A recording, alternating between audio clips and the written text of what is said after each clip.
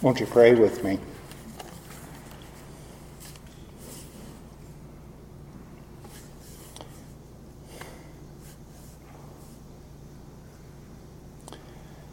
May the words of my mouth and the meditations of all our hearts be pleasing to you, O Lord, our strength and Redeemer. Amen. Big thanks for all of you who came out tonight. Wow. I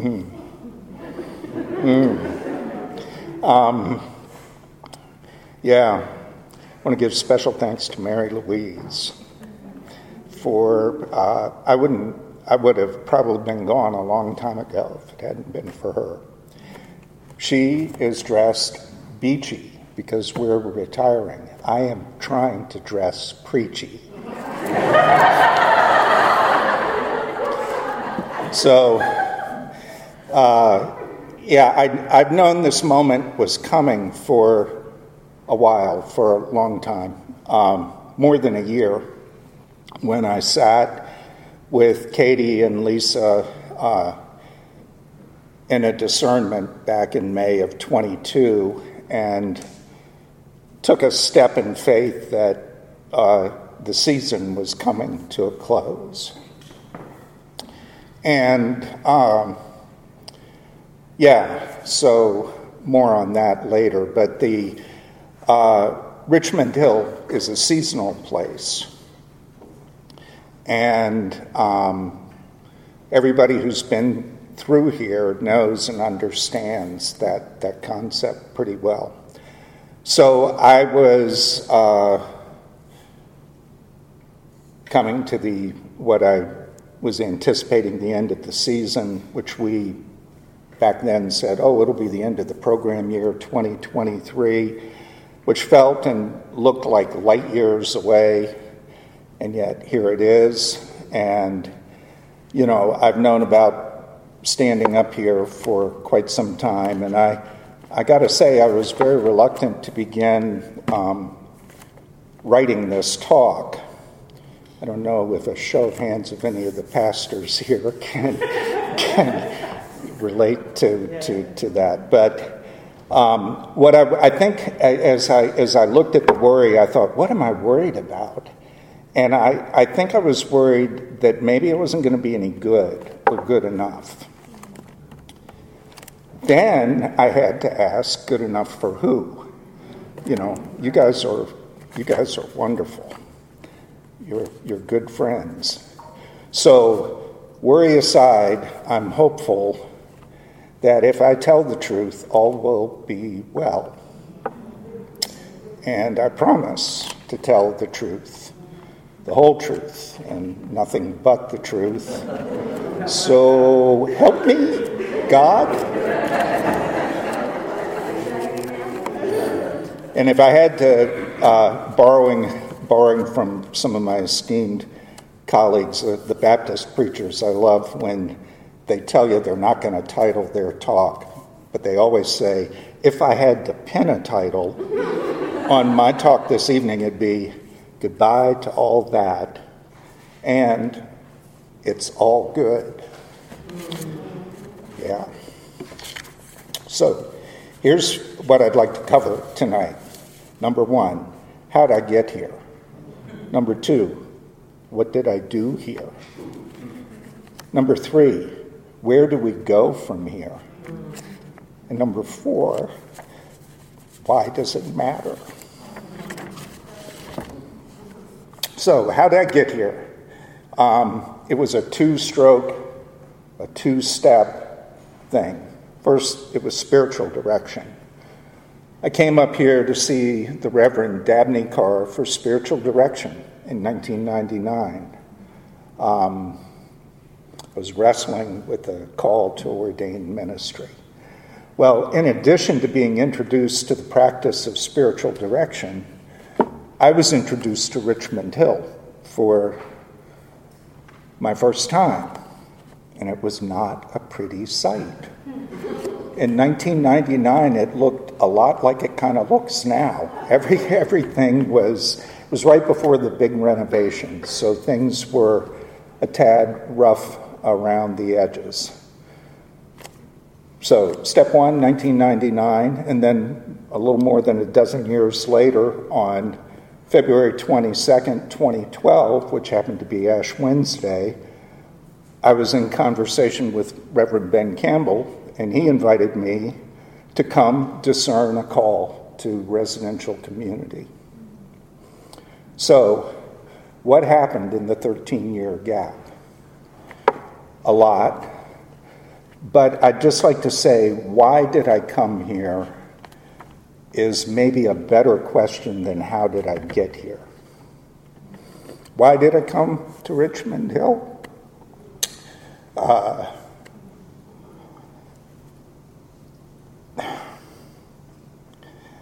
Turns out I came here to work and pray for the healing and the transformation for myself, for my city, but I didn't know that then. What I did know was I came here to find some focus and find my footing. I was in desperate need of some stability, a place to live, move, breathe, and have my being. I came because I was asked, because I needed to be here. I was exhausted, tired from over 40 years of wandering and wondering, who am I and what am I to do? So let's just say I was seeking and I was sought. What did I do here? Well, I was sought to help out with communications. And I was coming out of 34 years in advertising design, a business that I knew pretty well in that early summer of 2012 in June. I came on June 25th. I was the last of 3 people to come that month. Andrew Terry came, Deborah Stryker came, and I came and entered this wonderful community.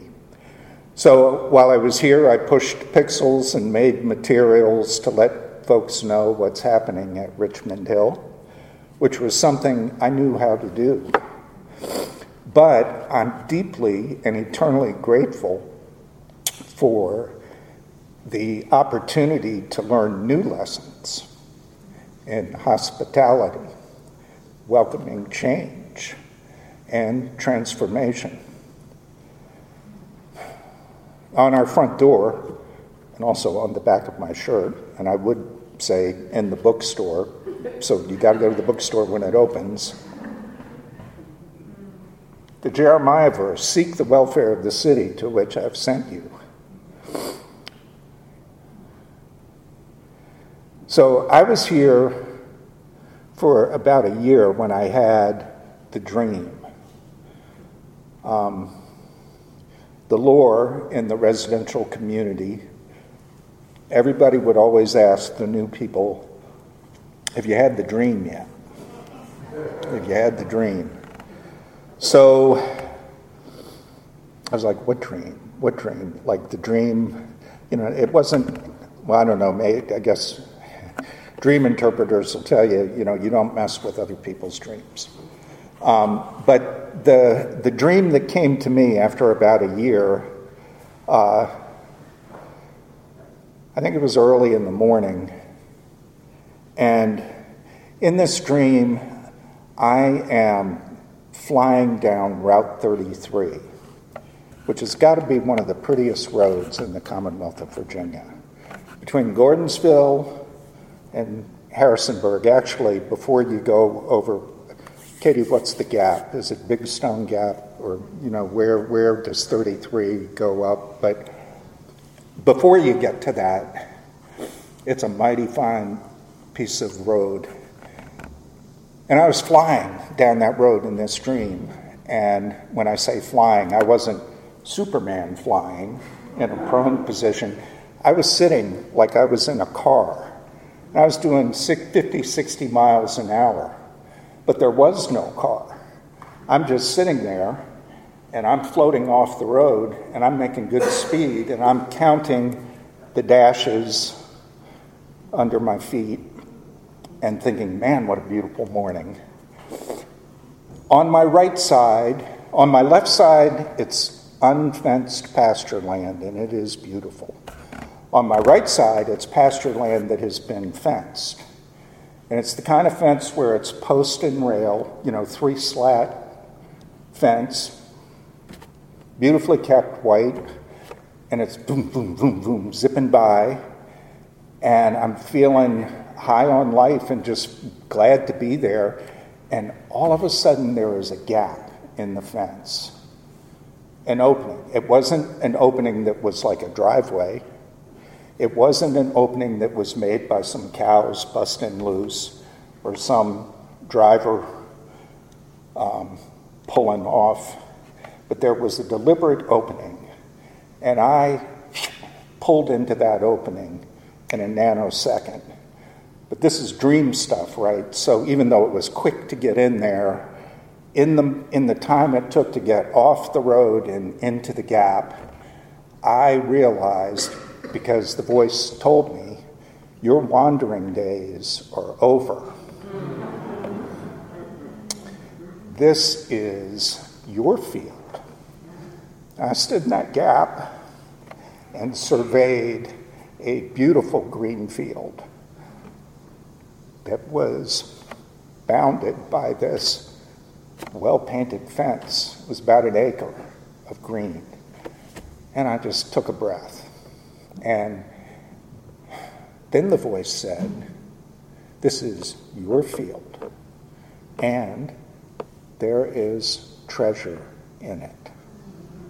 And then I woke up, and I grabbed a pencil and an index card and wrote this down. I'd been in RUA, and we'd had the dream interpretation class. RUA is an amazing program. It's a smorgasbord of wonderful aspects of spiritual growth and formation. But we'd talked about dreams and how you interpret it. So I thought, boy, have I got a live one on the wire. I got to work this dream. And as I began to work it, the thing I went to was, so there's a treasure here. How do I find the treasure? And first visualization was I went to the hardware store and got some clamshell post hole diggers. And then in my mind's eye, I saw these random dots and piles of dirt, and I thought, no, that's not how you do it. Then I thought, I'll be systematic. I'll get the pegs and the string and do it one square at a time, and surely you'll find the treasure. And then I thought, that's going to take a long time. And then it occurred to me that the grass, who plants a field in grass like that? I mean, it was green fescue. And all I could see was, who's mowing the grass in this field? And I pictured having to mow that lawn, and I thought, whoa, who does that?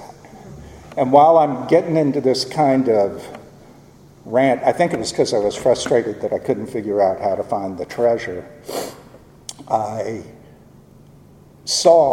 blinked my eyes and I saw the field differently. I saw it waist high as golden wheat, waving in the wind. And I thought, that's the treasure, because that wheat, that could feed a lot of people. And I thought, so the way you get that is you got to prepare the soil. You got to plant it. No disrespect to the gospel reading the Sunday about Jesus giving them the agriculture lesson about let the weeds go. But anyway, you get the drift. And I thought, okay, that's something. That's really something. One last part about this dream that was just an amazing gift. My spiritual godfather, a fellow that I met second year in college, who's a Baptist minister at First Baptist in New Haven, Joe Delahunt, good friend, kind of friend where, we don't get to see each other very often. But when we talk, it's like no time. It's one of those kind of friends. So I called him up after I'd had the dream. That's not why I was calling him, but I got him on the phone and he said, "Richard Rumble, I was supposed to call you. How are you doing? How is Richmond Hill?" And I tell him all about Richmond Hill. And then I tell him about the dream. And then Joe is getting real quiet, and I'm like, "But you said you had something to say to me. You were going to call me?" I always call him. He never called me. But he said, yeah. A couple nights ago, God told me to call Richard Rumble. And I'm like, "Get out of here. You heard from God?" And he's like, "I did." And I'm like, "Does he have a deep voice? What does he sound like?" And he said, what he told me to tell you was, the treasure you're seeking is in the ground at your feet. He had been reading some Henry Nouwen, and that was out of something that Henry Nouwen had written. But boy, I tell you, the coincidence of that was big time affirmation. So I want to stop talking about me and I want to talk about us. So instead of where do I go from here, I'd like to know where do we go from here. But departing Richmond Hill, this is a big deal on a level way more substantial than I can fathom. And after 11 years here at the Hill, my stability that I was looking for is woven in, and I am held by this place. Another Rua lesson, location, vocation, those things are inextricably tied. So I'm in a dilemma. I can't stay, but I don't want to leave. So, makes me wonder, does a full-term fetus have feelings like this toward the end of the final trimester? I'm about to be born again, and I'm a little bit distraught imagining life without the familiar. So, what's the way out? What's the way out? So, look at the lesson tonight about Jacob. The brother was on the lam. He had he'd done some dealings, and my recollection, and it could be spotty, and please correct me if I'm wrong, but I think he was on the run. He was terrified of his older brother, who he cheated out of the birthright, and I don't know what else he had done. Jacob was, he was, as my dad would say, a slick whistle. But what Jacob discovered in this story was Jacob discovered liminal space. The brother was in liminal space. I'm going to break that down. Limen is Latin for threshold. It's a noun, and it means the sill of a doorway or the entrance to a house or a building. It's any place or point of entering or beginning. It's the threshold, maybe, of a new career. In psychology and physiology, it's the point at which a stimulus is of sufficient intensity to begin to produce an effect. Threshold of consciousness. A low threshold of pain. Okay, what are the liminal space? It's the time and or place between what was and next. It's important, and it's very uncomfortable. Given that discomfort, how can we occupy the liminal? in a word, gracefully. Gracefully. So good. So simple, right? But that's actually not very helpful. So, what tactics might we employ or deploy? Maybe we could just wait it out. Wait for the situation to change. But what I found that sometimes waiting is best when it's not a passive activity. So I'd like to share 3 quick lessons I learned from my dad. Dad was career Navy, and he was an old salt, and he loved sailing. When he was born in Coronado, San Diego, and apparently when he was 4 or 5 years old, he went down to the Hotel Del, nice hotel, and he and some of his kids, I sort of picture the little rascals, they got hired by the Hotel Del Coronado to sail boats off the beach. They just tacked back and forth because it was picturesque, and the people in the restaurant liked it, and the people on the beach said, well, God, if these kids are doing it, we can do that. So anyway, Dad loved to sail. And I did not get to spend as much time in the boat with him as I would have liked.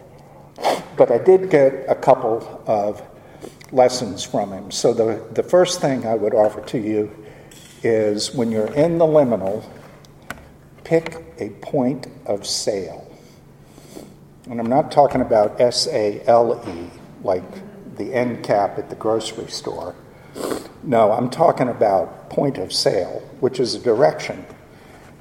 I got in the boat with him. He had this 19-foot Rhodes day sailor that could take 3 or 4 people. And every time we'd go home, he'd say, who wants to go out for a little sail? Who wants to go? Who wants to go? And I'd go with him.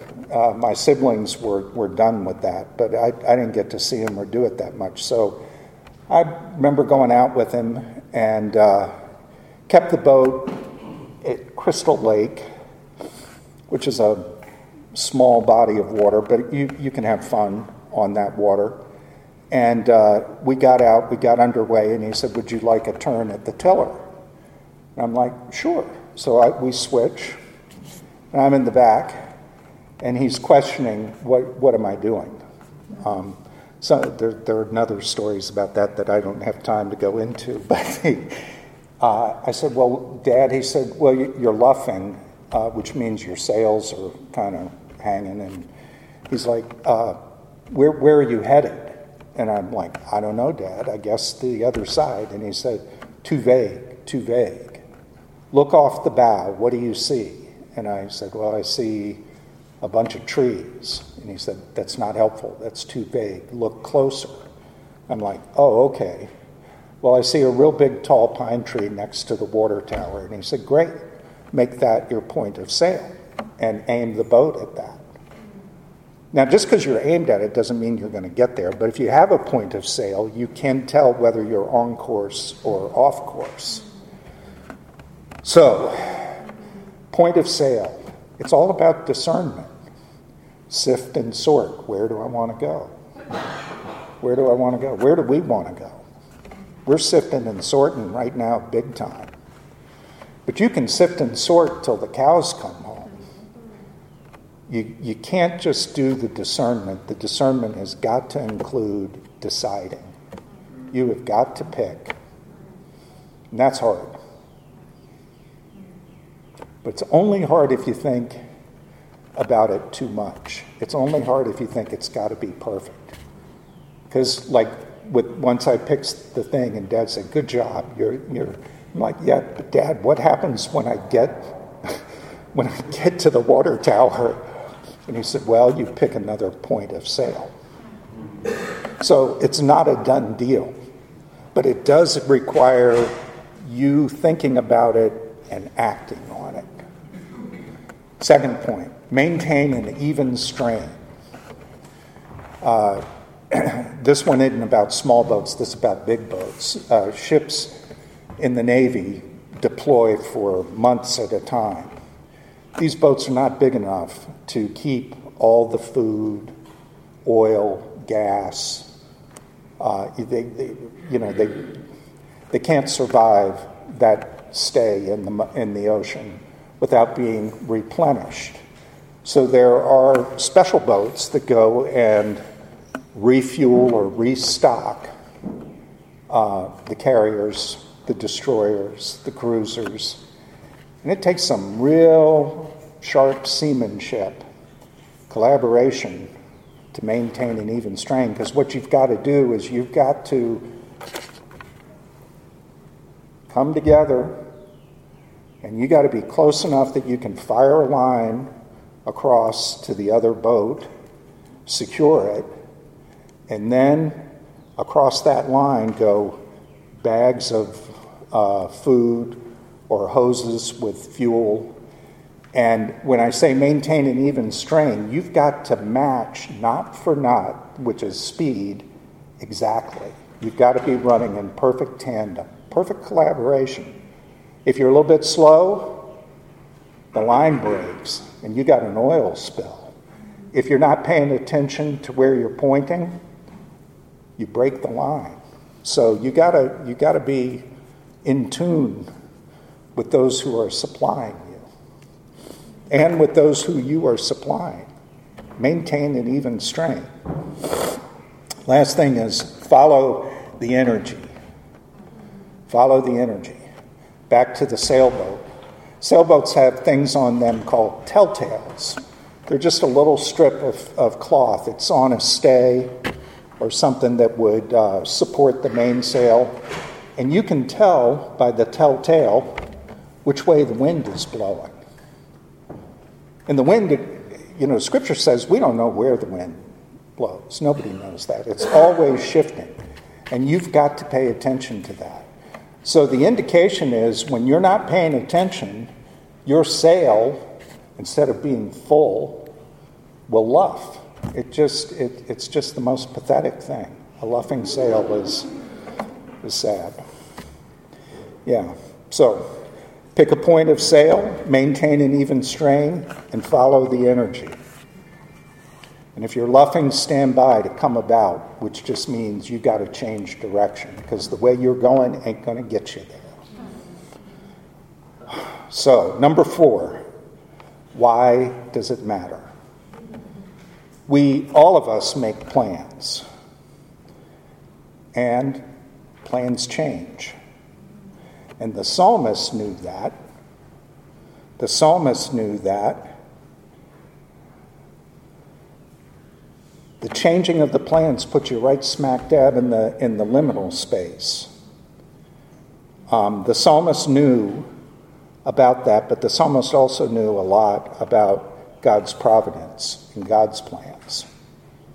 And there's a window at St. James Church. And if you're in the sanctuary facing the altar, the window's about in the middle of the church. It's Jesus in the garden. Resurrection Jesus.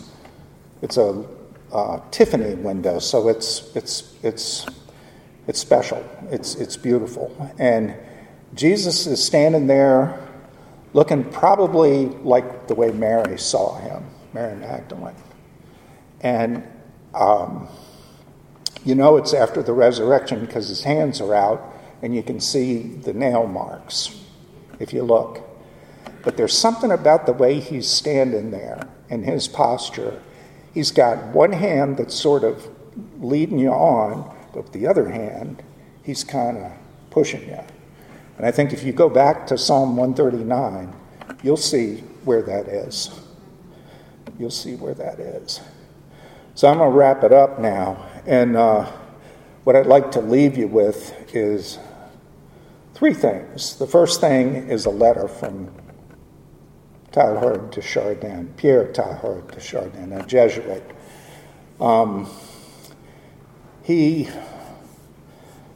What a guy. He was a little bit ahead of his time. The church wasn't ready for Teilhard, and they shut him down. They took all his books off library shelves. They wouldn't let him back in the classroom. But the brother had a big vision, an amazing vision, and I think he may be a 20th century prophet. And we should pay attention to Teilhard.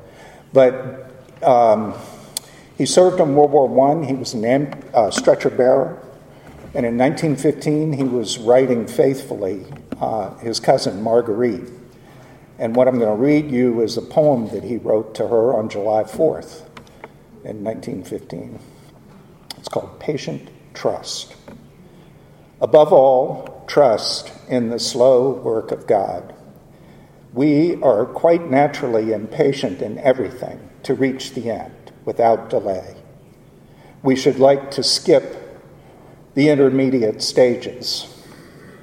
We're impatient of being on the way to something unknown, something new.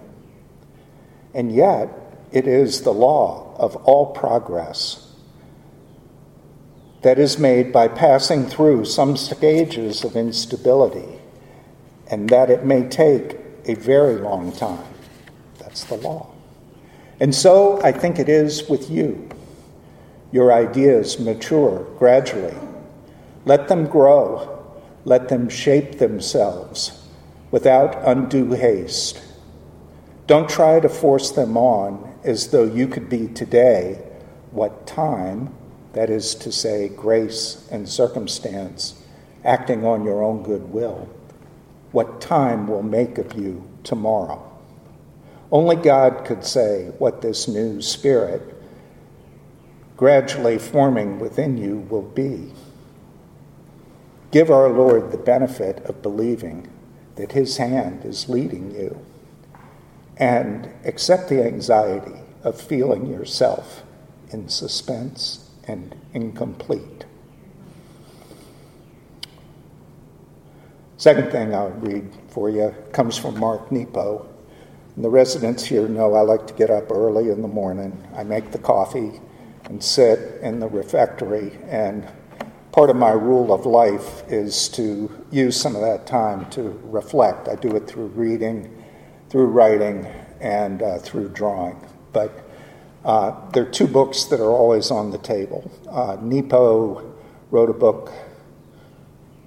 Wow. Brenda, what's the name of the book? Yeah. What is it? The Book of Awakening. Thank you. Gosh, senior moment. Yeah. Brenda gave me a copy of that, and it's falling apart. It's so well used. But this from Mark Nepo.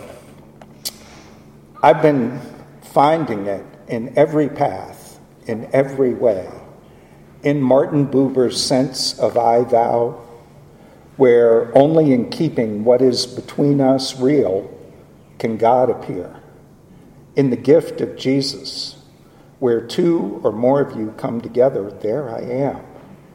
In the one compassion of Buddha, in the numinous love that the ancient stones emanate if we're still enough to bow to them. Ubuntu, I am because you are. Even in how we live off the breath of plants, you are because I am. Even in how the plants live off our exhalations. And my closing thought is from the Cloud of Unknowing. Farewell, spiritual friend. Go with God's blessing and mine. I pray that God will give you true peace, sensible guidance, and spiritual comfort. May God's grace always be with you and with all those on earth who love God. Amen.